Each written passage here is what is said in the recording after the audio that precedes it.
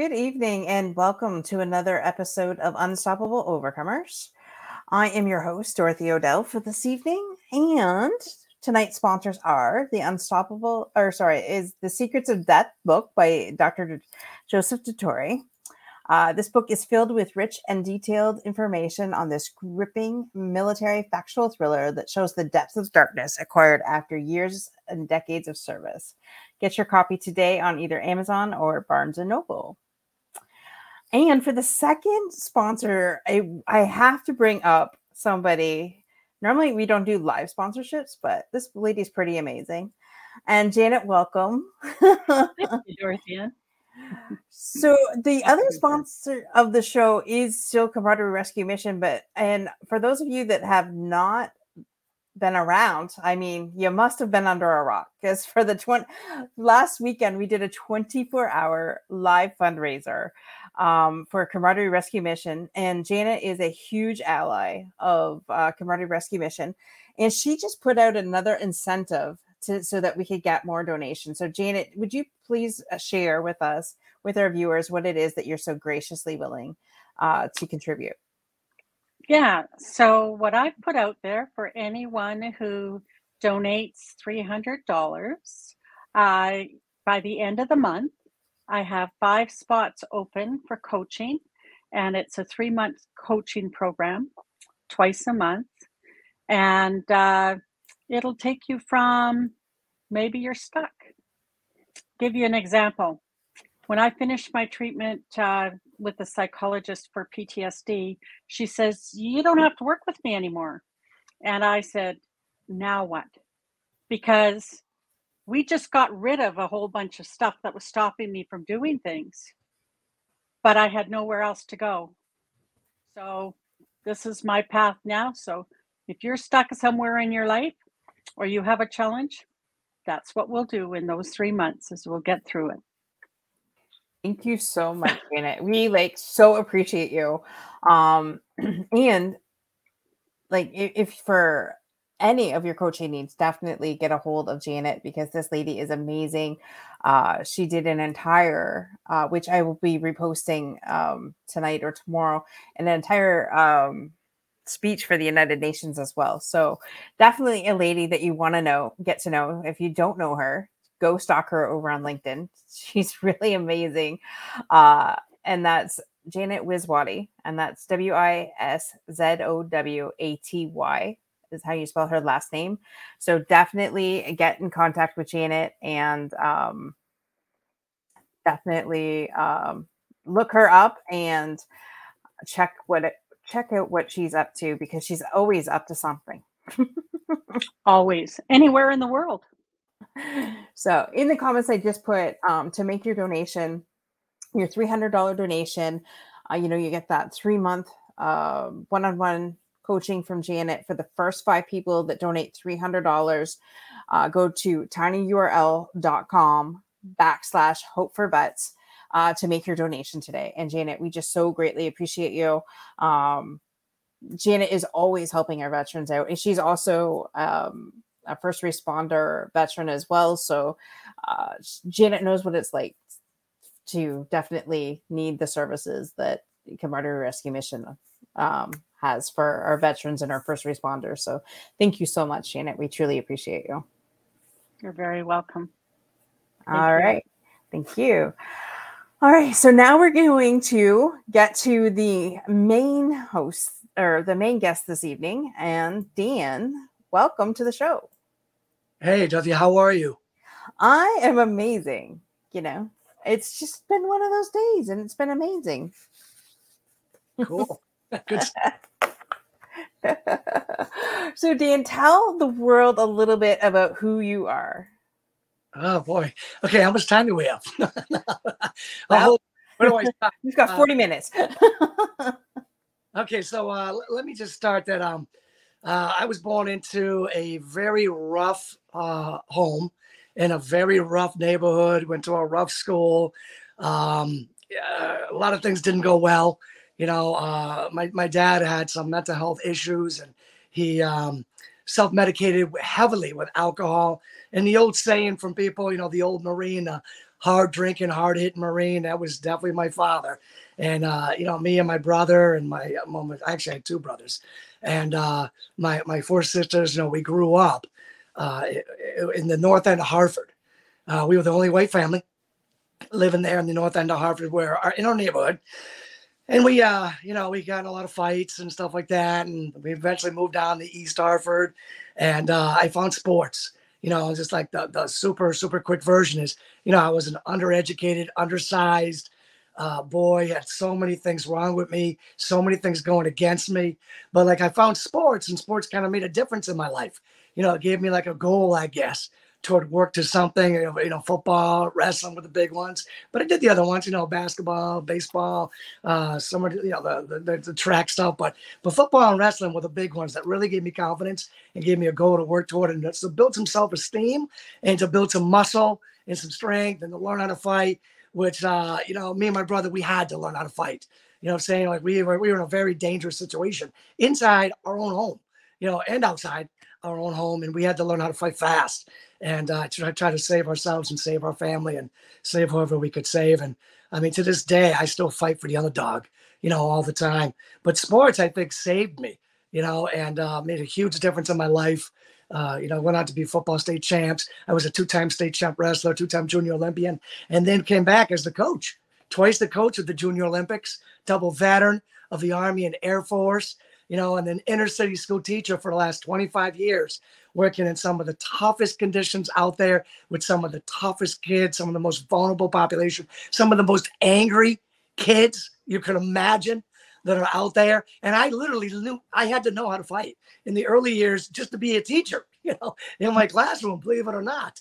What I'm saying? But over the years, I've developed a lot of other skills and have worked very, very well, with the students. I went off, for an undereducated kid that could only get C's, in school, I eventually went off to college and did well in college and completed 14 years of college and earned 7 degrees. I've written over 30 books. I speak on the stages all over the place. And, I got a pretty good life now. I got a beautiful wife that loves me, and I've got 5 precious children that are all doing something I didn't do well in school. What I'm saying? Doing well in school, and they don't go out fighting, on the streets like I did.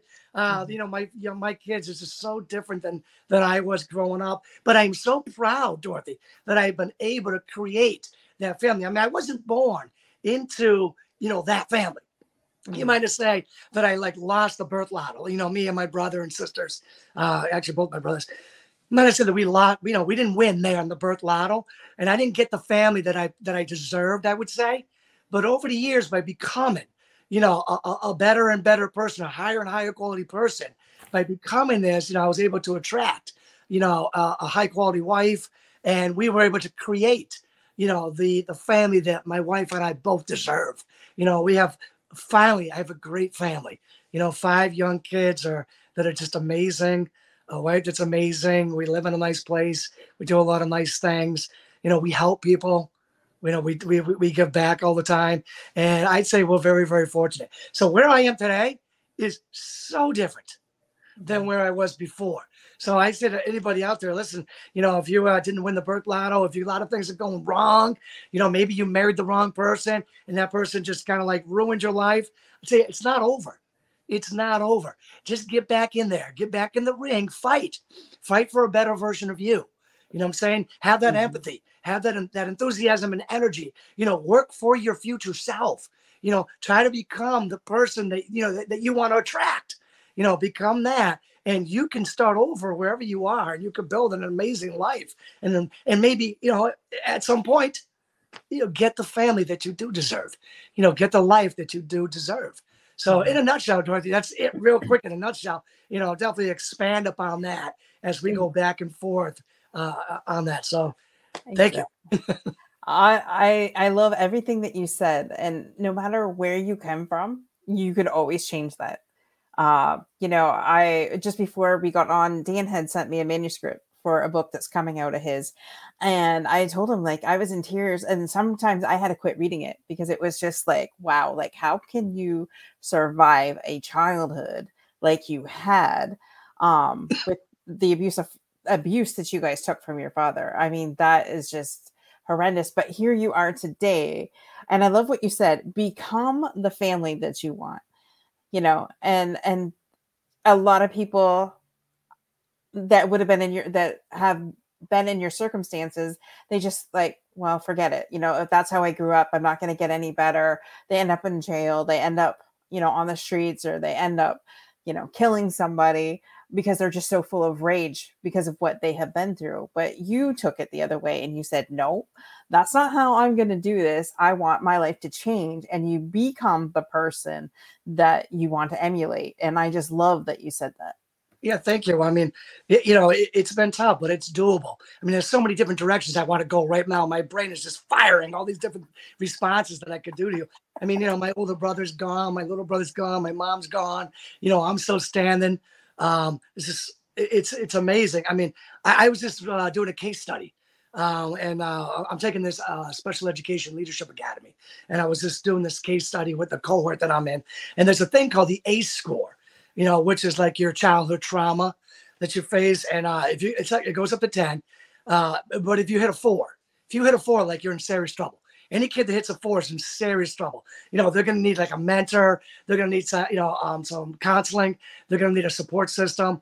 Otherwise, their life is just going to be very, very difficult. So we were doing this case study, and we were studying this kid who hit a 6, off the charts at a 6. And we had this renowned professor that was there at this conference, and he's going, there was almost no way that this kid wasn't going to murder somebody eventually. And he was high on drugs. He murdered his girlfriend and all that. And they're like, it was a huge breakdown from society. The system should have helped him. There was almost no way this kid wasn't going to kill somebody someday. And I said to the esteemed professor that was running the conference, I said, hey, I just want to tell you that I took that ACE score, that ACE test. And I was a 7. Wow. And he looked at me, he goes, statistically rare that is? He's like, that almost doesn't even exist, a 7. And I'm like, yeah, I took it, I was 7. And he's like, how'd you do it? Like that, because it blew his brilliant professor mind. Right. When he was sitting there saying that a kid with a 6, there's almost no way he wasn't going to murder somebody. You know what I'm saying? But that's not even. I had a wrestler years ago. I had this young wrestler. He had black fingernail polish all over his fingers. His dad was always on his case, giving him a hard time. Talented kid, tough kid, right? And I was his wrestling coach. And I'm like, Tony, what's going on, man? What's up with the black nail polish? And he goes, because I'm an angry black man. And I go, good, Tony, that's cool. We can work with that. And he looked at me like, what? I said, we can work with that. It's okay to be angry, Tony. And I knew his dad was riding him. I saw his dad, coming to the meets and all that. I knew his dad was riding him too. But I'm like, listen, Tony, I get you. I was angry. You know what I'm saying? But that anger, what you got to do is you got to funnel it, because that anger gives you energy. It gives you drive. It's like a hot, white, burning energy drive that if you funnel it, if you focus it, I said, you can go on to create an amazing version of yourself. You can use that energy that just almost never stops to go out and really do something special in this world, Tony. I'm like, you could do this. So you're an angry young black man? Good. I can work with that. So come on, let's get busy, right? Let's get going, right? So, I think that says it. I mean, a lot of people haven't been dealt a fair hand. A lot of people should be angry. You know what I'm saying? And to press those feelings down, may just ultimately give you like an ulcer, and give you social, psychological problems. You're angry? Good. Admit it, face it. Let's do something with it. You got a whole lot of energy right there that we can use you to do something good. Absolutely. So you've been a school teacher for 25 years in an inner city school. Yeah. What have been some of the highlights, I guess you would call, in that 25-year career so far? Like, oh, wow. I mean, there's ups and downs every day. There were days when I had my worst day and my best day in the same class. There were days when I had the kids calling me names, you know what I'm saying? And being really, really vulgar. There were days when the picture of my wife was missing, and some other kid, a couple of days later would bring it back to me, and it would be like bent in half, and I was just like, oh, and there were other days when I had like great success stories. And when those kids came back, and they were just doing so well.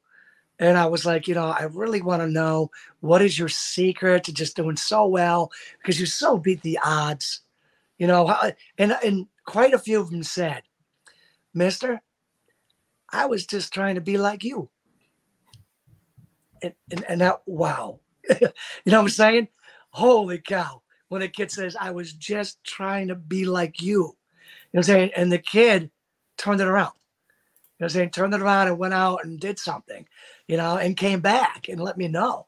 So, I mean, those are some great moments. I mean, and I got to tell you, it's fun being a teacher. It's hard. It's very hard, right? But it's I can't even imagine. What grade do you teach? I've taught all grades, but right now I'm doing high school. So let me just give you a quick rundown. I taught adult ed, I taught special education and mainstream regular education at the elementary school level, the middle school level, and the high school level.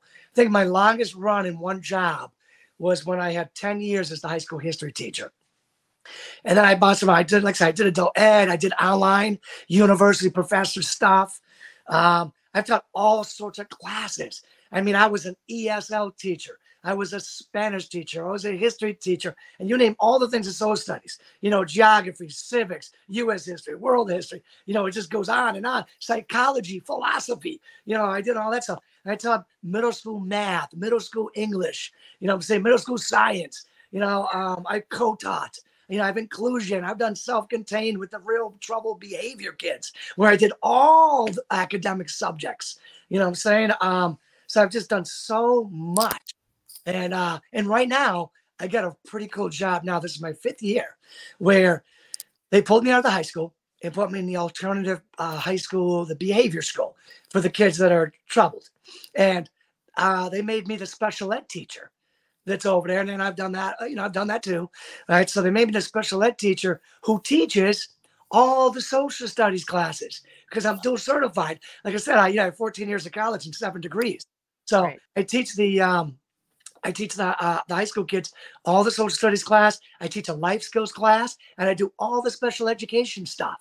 The special ed meetings, the PPTs, the IEPs, and I could throw out a whole bunch of alphabet soup, right?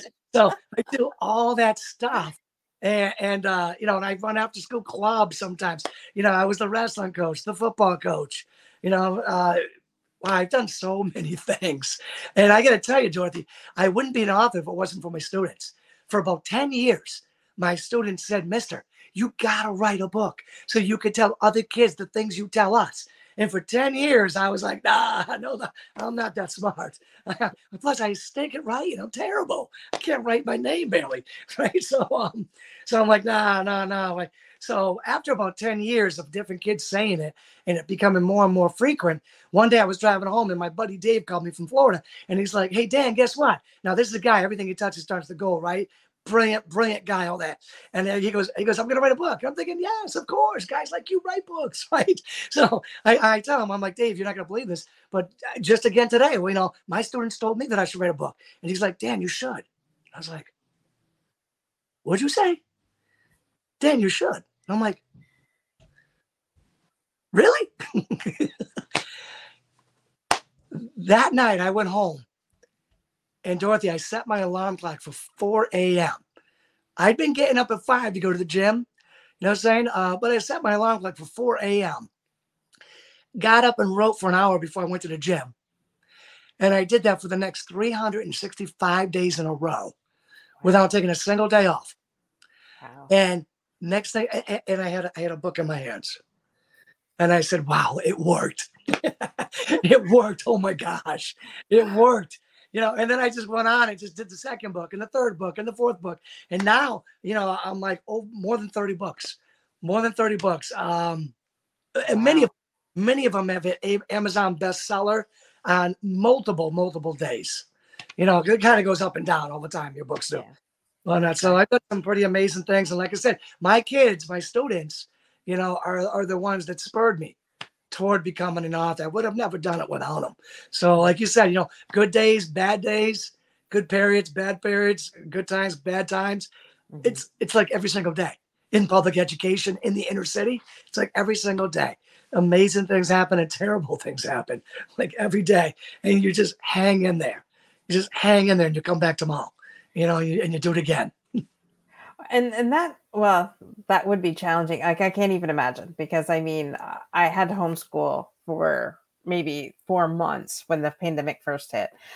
And I was like in tears like most days. So I can't even imagine dealing with inner city children day in and day out. You must love what you're doing, because that's the only thing I can say that would keep you Well, going. well, I tell you, Dorothy, I mean, like when I talk to my students, I'm like, listen, I'm not that far away from you.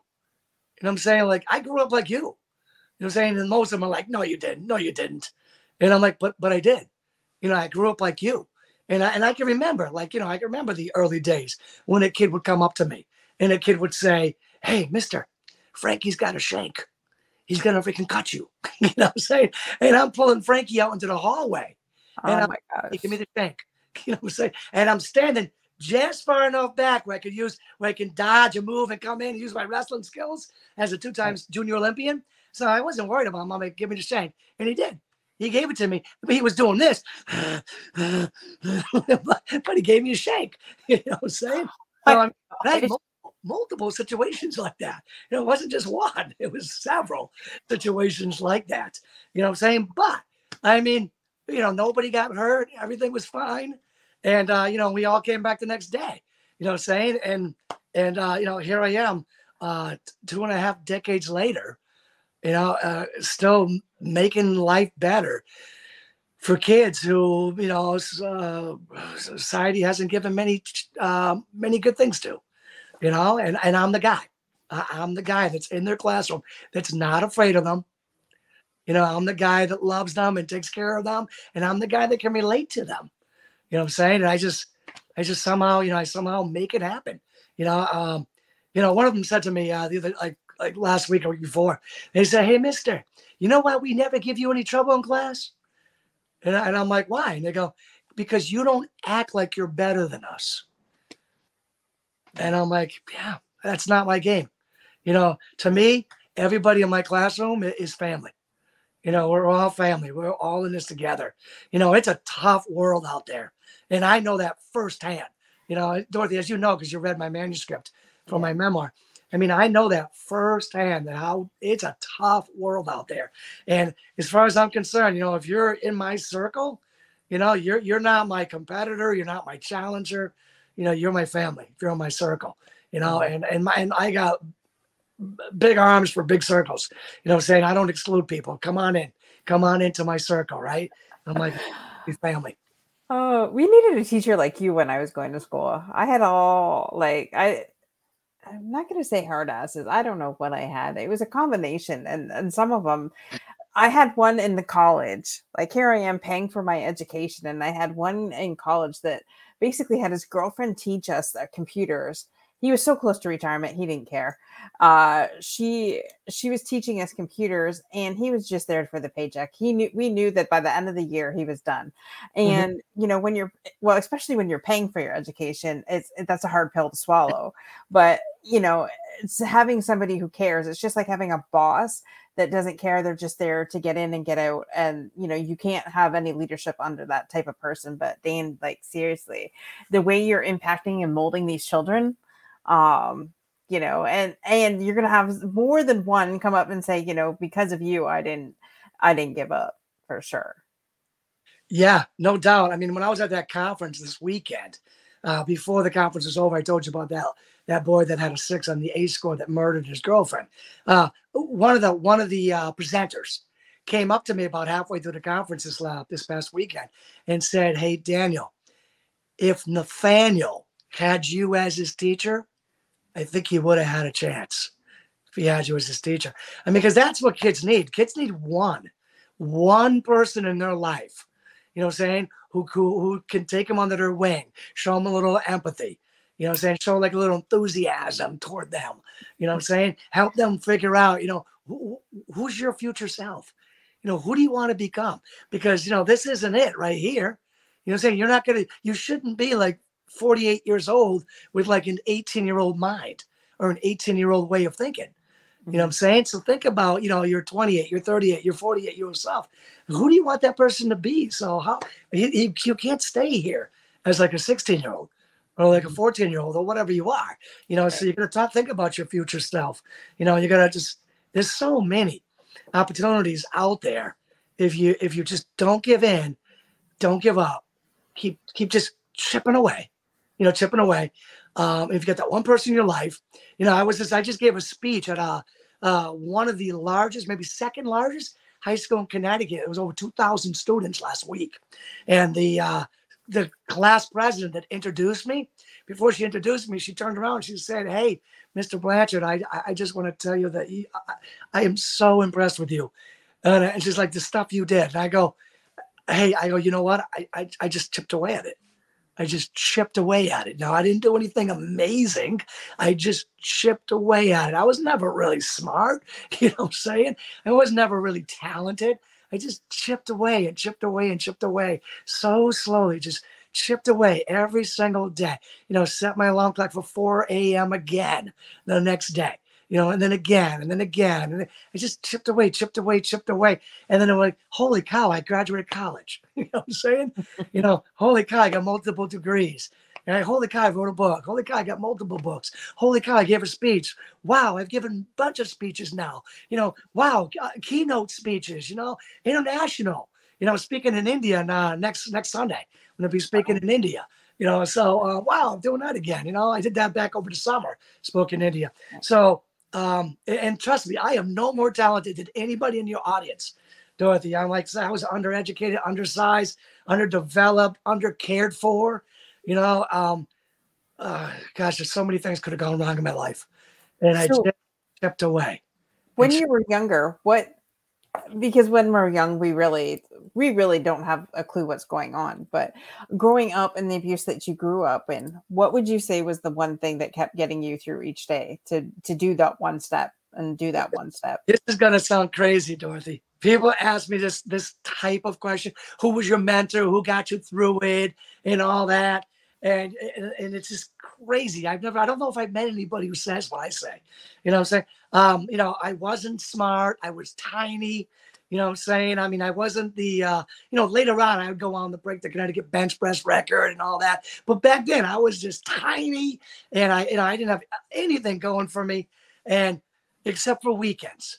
On weekends, I watched professional sports. Like, I wanted to be like Dr. J. If he could fly through the air like that, Julius Erving from the Philadelphia 76ers, and dunk that basketball, and play like he did. It just gave me hope that I could do something. When I was watching the Notre Dame football on Saturdays and the team was winning, right? And they had those great players. I was just like, oh, I want to be like that. When Rocket would run back a kickoff, I'm like, I want to be like that. What I'm saying? So I watched all these plays, when I watched, I love the freaking San Francisco 49ers. So when Joe Montana threw another pass and Dwight Clark caught it in the back of the end zone, I was like, yeah, I want to be like that. I want to be somebody who does something special.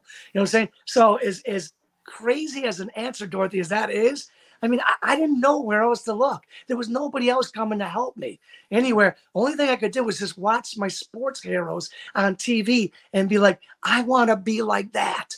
You know what I'm saying? I want to be somebody who does something special. And that was like the driving force for me.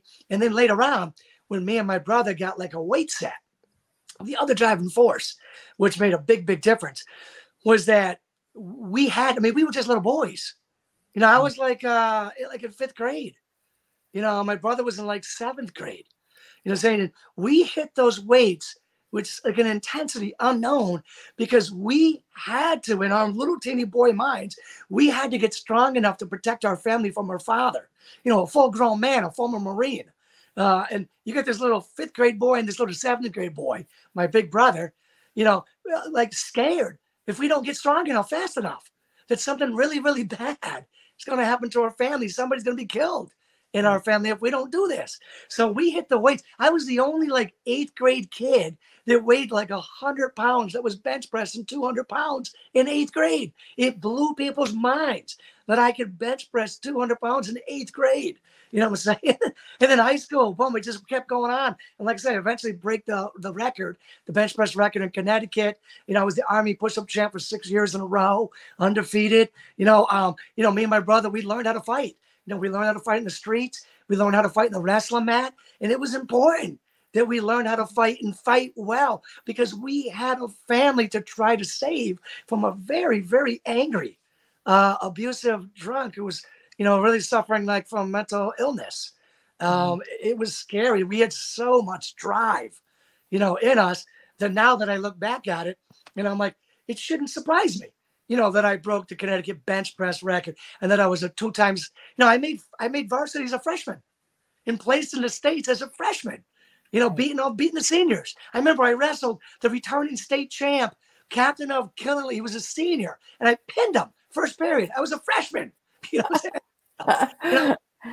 and people were like, whoa, how did that happen?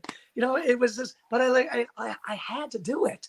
So I guess I look back now and I'm like, it isn't surprising that I was a 2-time state champ wrestler, 2-time junior Olympian wrestler. And me and my brother pretty much never lost street fights.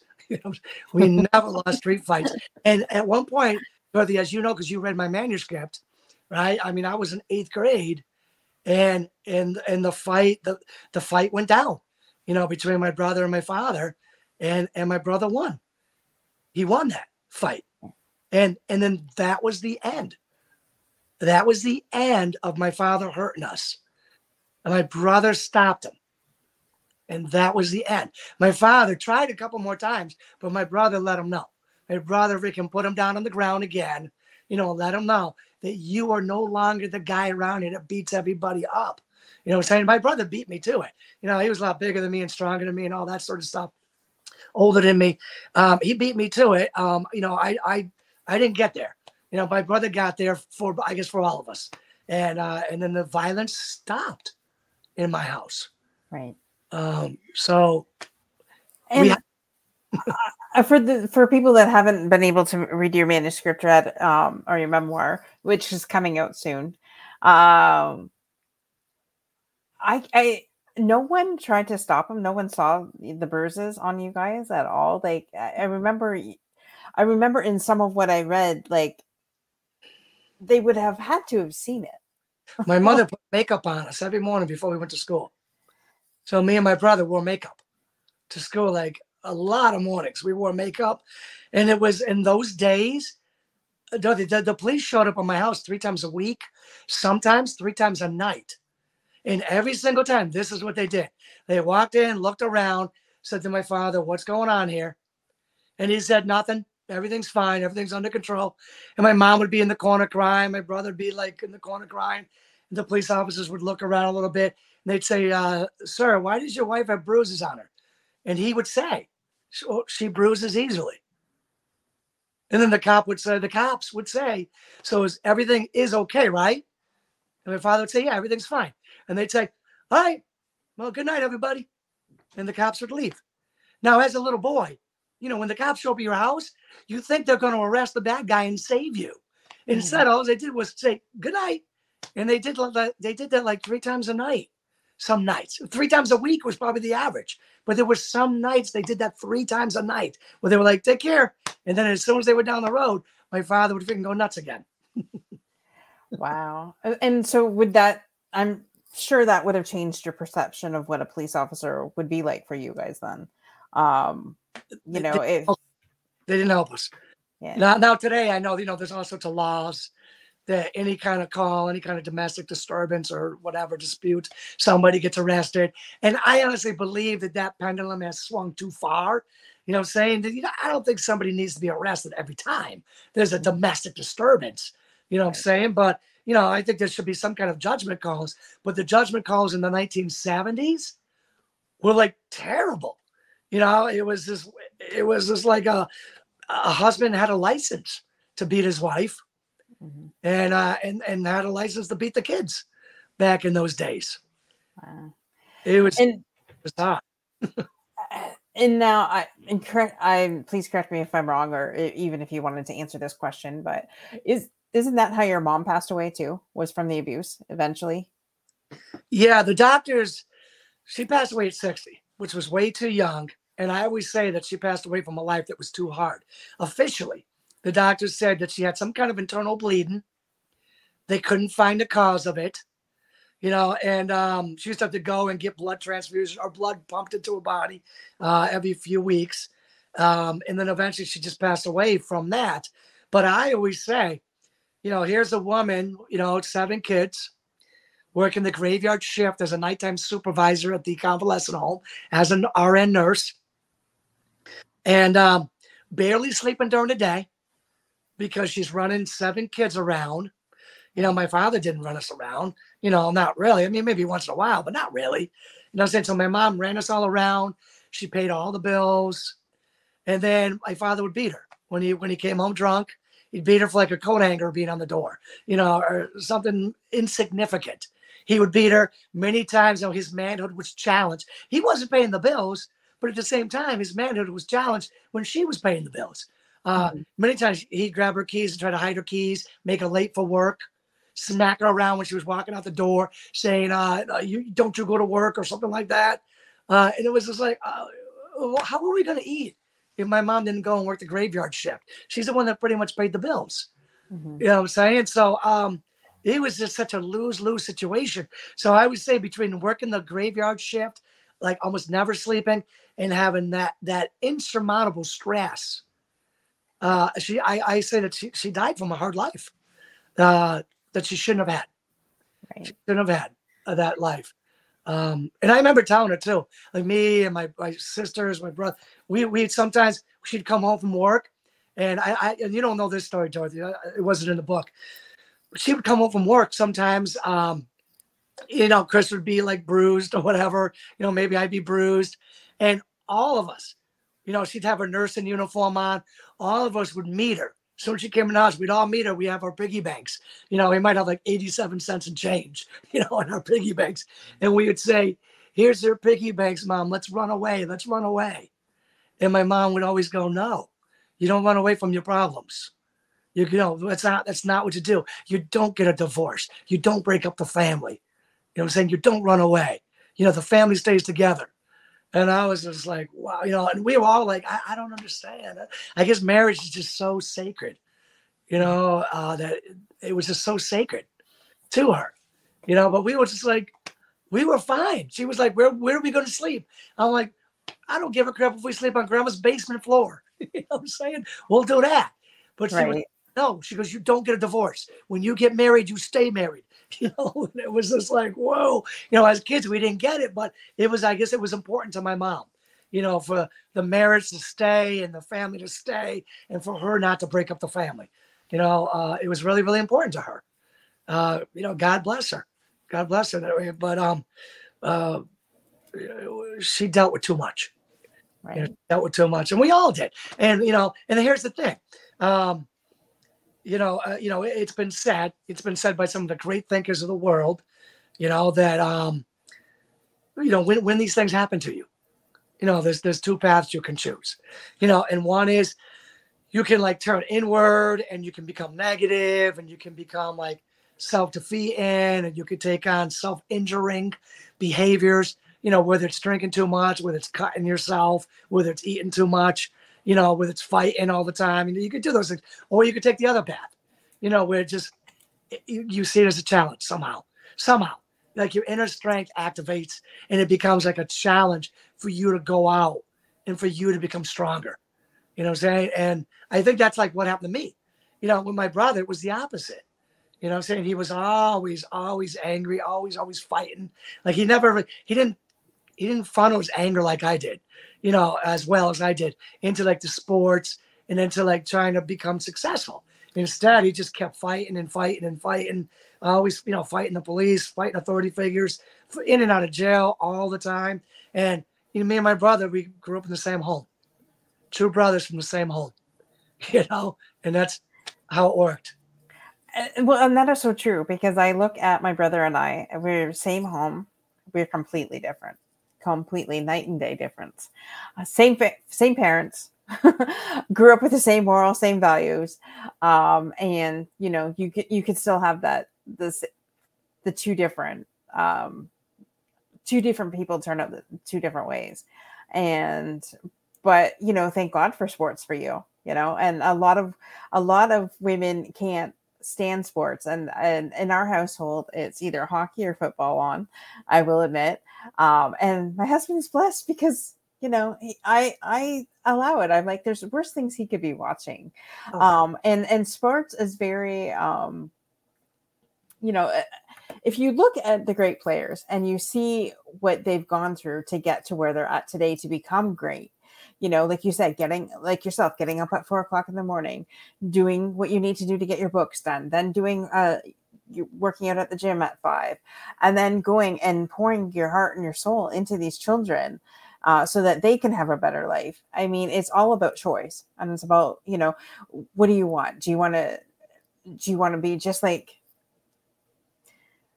some of us had great childhood and some of us didn't? So are you going to let that define you, or are you going to let that move you forward to your goals, I guess is what I. Yeah, it kind of goes back to Tony, doesn't it, Dorothy? Where Tony said, "I'm an angry young black man," and I'm like, "Good, we can work with that.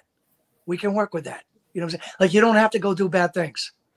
Yeah. We could do good things with that. If you just let me help you, we could do good things with that. And going back to what I was saying before, there's that one person again. You know what I'm saying?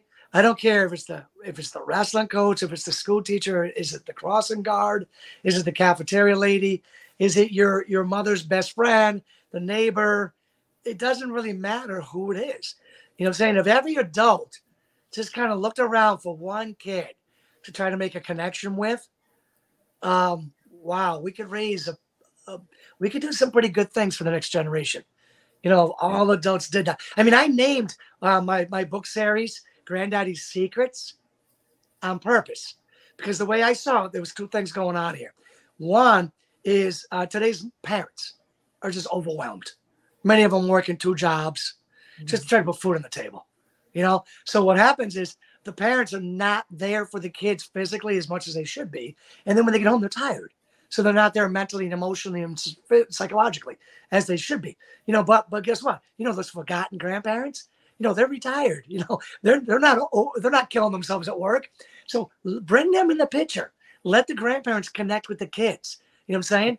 And there's something magical there. So Granddaddy's Secrets. And then the kids, listen, you're not so wise. Just listen. They're not just old people. Listen to them. You know what I'm saying? And then I say to the grandparents, I'm like, they may act like they don't want to listen to you, but trust me, they need you. They need you, and you could play a major role in this. Now, if you're a parent that's not overwhelmed, that's not working 2 jobs, you know what I'm saying? Just to put food on the table, and you are available physically and psychologically available to your kid, then be available. You know what I'm saying? Be available to your kid. Be there and be present for your kid. You know what I'm saying? Because you could make a huge difference in your kid's life. And if not, then the grandparents hopefully can step in as substitutes and make a huge difference in the kids' lives. And that's why the whole Granddaddy's Secrets thing kind of works its way up and down, the Granddaddy's Secrets thing. And if we don't have that mix, I'm just saying, Granddaddy doesn't have a grandson around or granddaughter around. What's the next door neighbor kid doing? Make a connection with that kid, or the kid that you always see down the end of the block, just sitting on his bike all alone, with nothing to do every day. You know what I'm saying? Go make a connection with that kid. So I think if all the adults tried to look around for a kid to make a connection with, we could do some good things. We could do a lot of good, if we all did that. Absolutely. As you were talking, I'm like, who was my one person that I looked up to? But I guess, if it wasn't my grandfather, it was my dad. And eventually, once I realized my mom and I were too much alike, and we kind of butted heads with me growing up. Oh, yeah. So I was just like very frustrated a lot with her. But since I've come to understand and know her more and better and appreciate, being a stepmom myself, like what she's gone through, it's just like, and it's true. Like, we always had my grandparents, and they are important, played an important role in our lives. So absolutely. I love that you said that. Absolutely. And I got to tell you, Dorothy, when I was in 8th grade, one of my football coaches pulled me aside and said, and I didn't know what was about to happen. He took a role in my life like the next decade. And he said, hey, what are you doing after football season's over in the winter? And I'm like, oh, I play basketball. And he's like, let me bring you to a wrestling tournament. And I was like, all right. He goes, come on, bring it to practice first. And I was like, all right. I go, can I do basketball and wrestling? And he's like, yeah, sure. Middle school you could, high school you couldn't. So he brought me down to a wrestling practice, showed me like 1 or 2 moves on a Tuesday night. Thursday night, same thing, showed me like 1 or 2 moves. I knew like 3 moves. He picked me up Saturday morning, brought me to a wrestling tournament. All right, 8th grade. I never wrestled before. He took me to a wrestling tournament. I took first place, right, wow, in the wrestling tournament, right? So I come out my freshman year. I make the varsity team, as a freshman, right? And then this guy, Mr. Knapp, Mr. Vinny Knapp, for like the next 10 years, he's picking me up and driving me all over to like elite wrestling practices, camps, national teams. I mean, I was in my early 20s, and I was going to like a community college, and I'm like, listen, I'm done wrestling. You know what I'm saying? And I think I was coaching at this time. And he's like, no, get in the car. I'm taking you to the New York Athletic Club. And we would drive 2.5 hours to get to one of the most prestigious wrestling clubs in the world. And I would get there, and I'd wrestle with world champs, international gold medalists, Olympic champs, world game champs, Pan Am champs, NCAA champs. And I was in that room brawling with these like people that you only hear about. You see these people on TV maybe in the Olympics, right? I'm wrestling like the world champ from China. I'm wrestling the world champ from Iran. I'm wrestling all in the New York Athletic. And then, it's 10 o'clock at night and Mr. Vinny Knapp is doing the 2.5-hour drive home to bring me home. And we're getting home like 12:30, 1 in the morning. He's got to work in the morning. Right. And he was so be that person to that child, because you never know what that's going to be. You never know how that's going to be. Yeah. I mean, sometimes he was like yanking me off the streets. He's like, get in the car, we're going. So like, I love that. All right. We've got to transition into the next half of the show. I didn't want to cut you off, but we do have to get to the next part. So Kimberly, you're muted, dear. Thank you. Thank you. I was saying, no, we didn't have to get to the next part of the show. We already were in the next part of the show. We were in the next part. You were just inviting the rest of them to the party. Yeah. Thanks for bringing us into the party. Seriously, I mean, my cup runneth over. We say that the show is run by the Holy Spirit, and we mean that it's run by the Holy Spirit. And Dan, you have no idea the difference you're making, most specifically for Dorothy and I. I mean, we are like trudging towards the finish line on some projects that have literally been sucking the life out of us. And we are hardwired like you, where, we're all about being a remarkable contribution. And you have been literally the holy waters of the Holy Spirit tonight, reminding me of, all the things I've gone through in my childhood. And I've always had that same spirit. And I know Dorothy, and I can't wait to introduce Kimmy. Kimmy has been one of those people for me that you're speaking of. And it's just, my cup just runneth over tonight, Dan. And your message is so true, for the kids, and really for the adult kids out there. The ones in their 80s, 70s, 60s, and 50s that are like just dead in the water and resigned, that kind of joyful living is available to each and every soul. And even if it's only for a day, that they get to live in the kind of joy that you've chose. And it is a choice, right? It is a choice to either go in the direction of joy, faith, trust, and confidence that everything that you went through was for a purpose. And even if it saves one soul and it brings one soul into the light of joy, it's worth it. Absolutely. Thank you. Yeah. I mean, it just breathtaking. Well, actually, breath giving is who you are. Cool. Yeah. Thanks. And fundamentally, right? Fun. I don't know if you know this, Dan, but it is fun, capital F-U-N, little D-U-H, capital M-E-N-T-A-L-S, right? So as we move into the fundamentals, thank you for being the living, breathing existence of what it looks like to be fundamentally alive, regardless of circumstances. You're welcome, and thank you. Yeah, absolutely. So we are in Chicago, Illinois tonight with the beautiful Kimmy DeVork, who is a phenomenal, renowned artist. You can purchase her art online and she'll commission.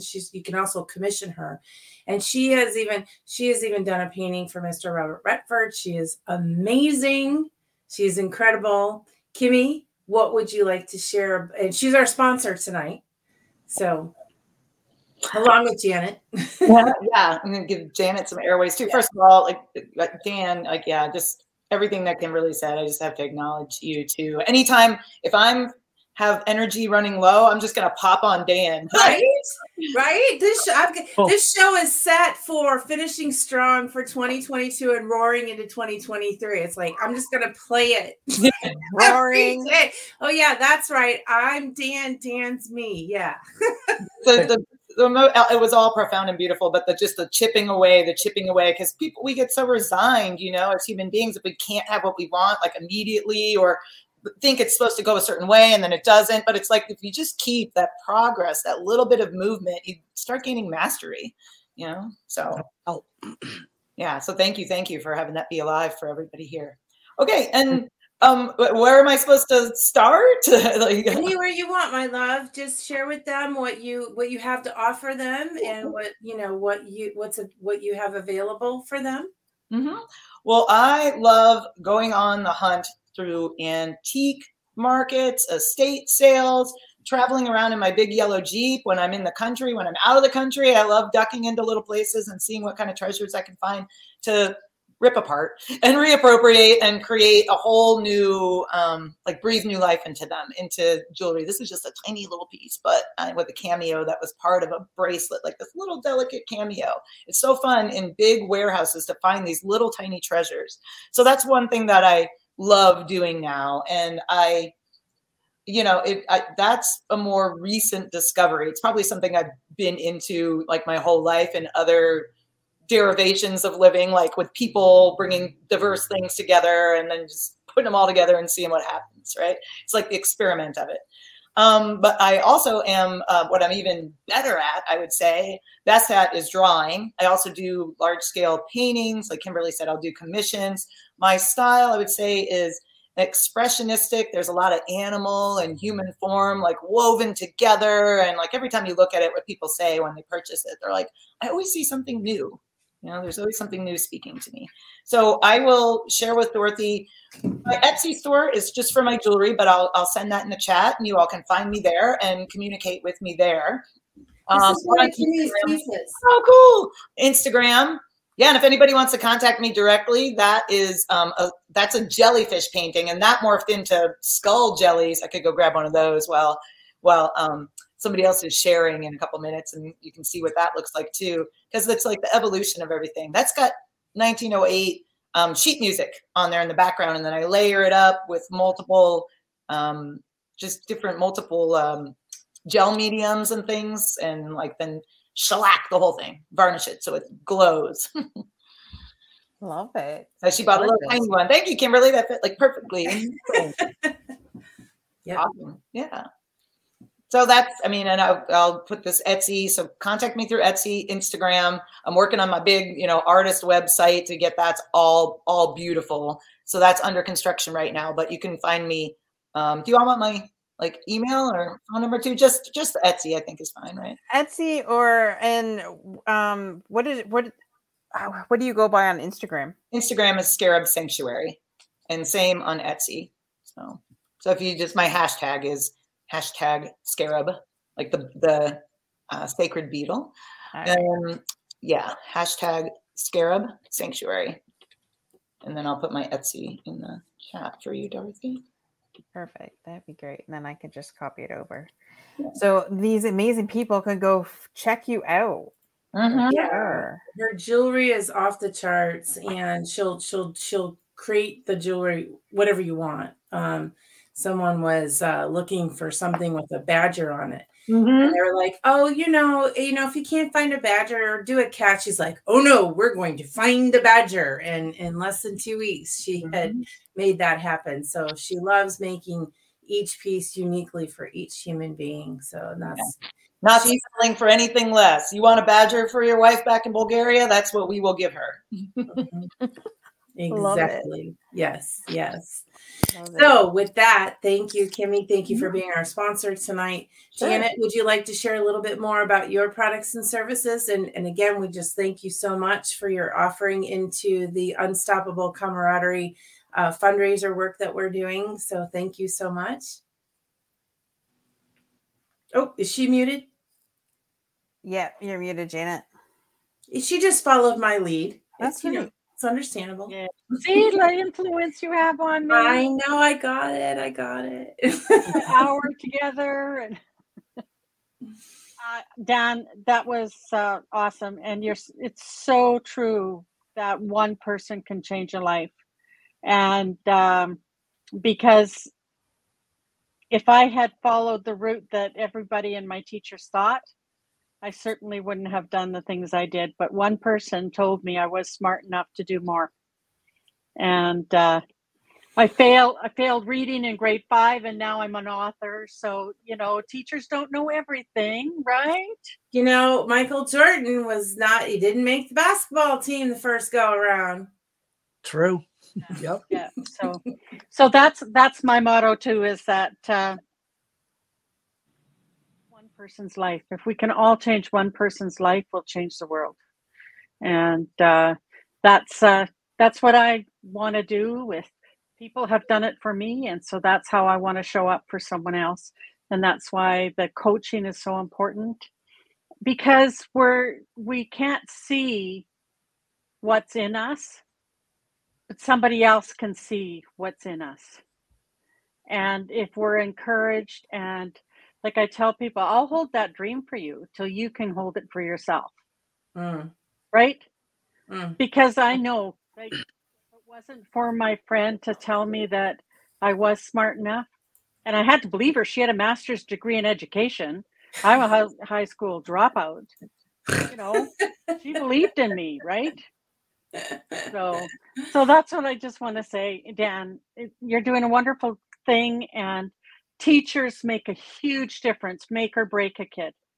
And you can change a life. I trained with Jack Canfield. He used to be an inner city teacher in Chicago. Oh, I remember. And he's amazing. And so, and he is exactly what you see. There's no airs about him or anything, and he gives the best hugs. So that's a little bit about me, but I believe that we have so much more in us. I proved it. I certainly wouldn't be traveling the world like I have, or written that I have, or doing what I do, if it was not for somebody else's belief in me. And my husband, of course, is 100% behind me, which is good. 50 years, guys. 50 years married. Oh, come on. What'd you do? Get married when you were 10 or 5 or what? So if I can do it, if I can climb a mountain every day on an archaeological dig at 50 with a bunch of 20-year-olds, so can you. Amen. Preach it, sister. Preach it.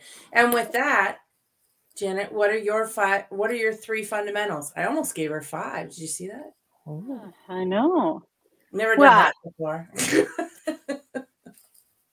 can't can't remember exactly what your definition of it is, but I think my fundamentals are travel. Love traveling. And, one thing I never thought I was, but I know I am now, is teacher. Mm.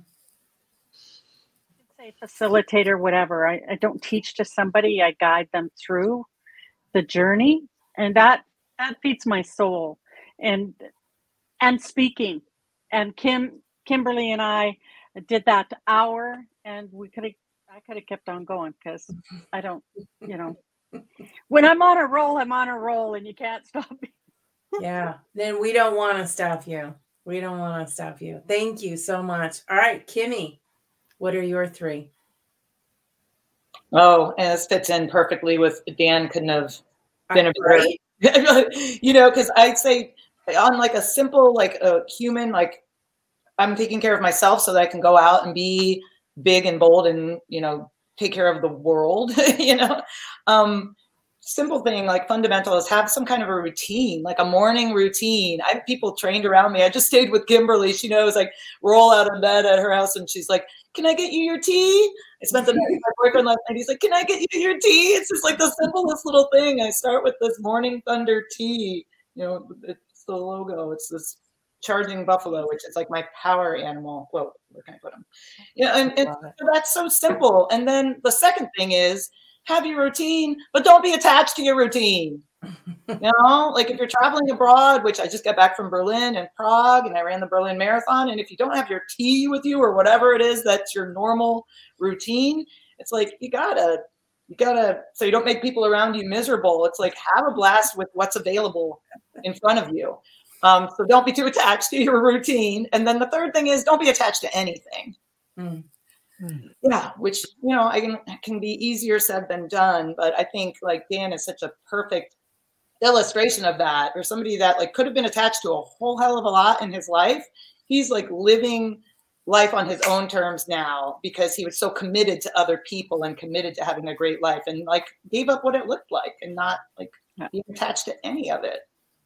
Beautiful. And then last quick thing I do want to say, Kimberly, you don't even know about this, but blues legend and a very good friend of mine who was one of my first people that like welcomed me into Chicago and I hung out with all the time 20 years ago, Marty Salmon. He just died. He was only 45. We don't even know what it was yet, but he was the piano player for Buddy Guy, and he just passed away, and he was a very good friend of mine. So yeah, so not being attached to any of it, and like feeling sadness and love and appreciation for when somebody reaches that stature, right, and that level of like traveling the world and being seen and as artist and living his most passionate life. Like he lived fully, there's no doubt, man. So it's such an inspiration for all of us. Well, such a great salute to him tonight. So I'm so glad we could do that tonight. Thanks for you and for him. Yeah. Dan, with that, would you like to bring us home in the fundamentals? Oh, yeah, sure. I'll just repeat what I said before. I think that the 3 fundamentals for me would be empathy. Empathy is the first one, no doubt about it.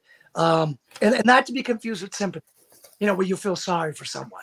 I'm not saying that where you're feeling sorry. Empathy is like when you're trying to walk a mile in their shoes. You know what I'm saying? You're like, okay, I can feel what you feel. I get it. You know what I'm saying? So the empathy is very important. I think we all have to be empathetic. It's really the highest form of intelligence out there. Amen. I know sometimes people have said to me, oh, I can't believe you just sat there and just listened to that guy say that and didn't say anything back. And I'm like, why? Why would I need to say anything back? I was just listening to that guy. That's it. So definitely empathetic, the empathy. And I would say in life, you need, I'm going to kind of put these two together real quick. You need like the energy and the enthusiasm in life.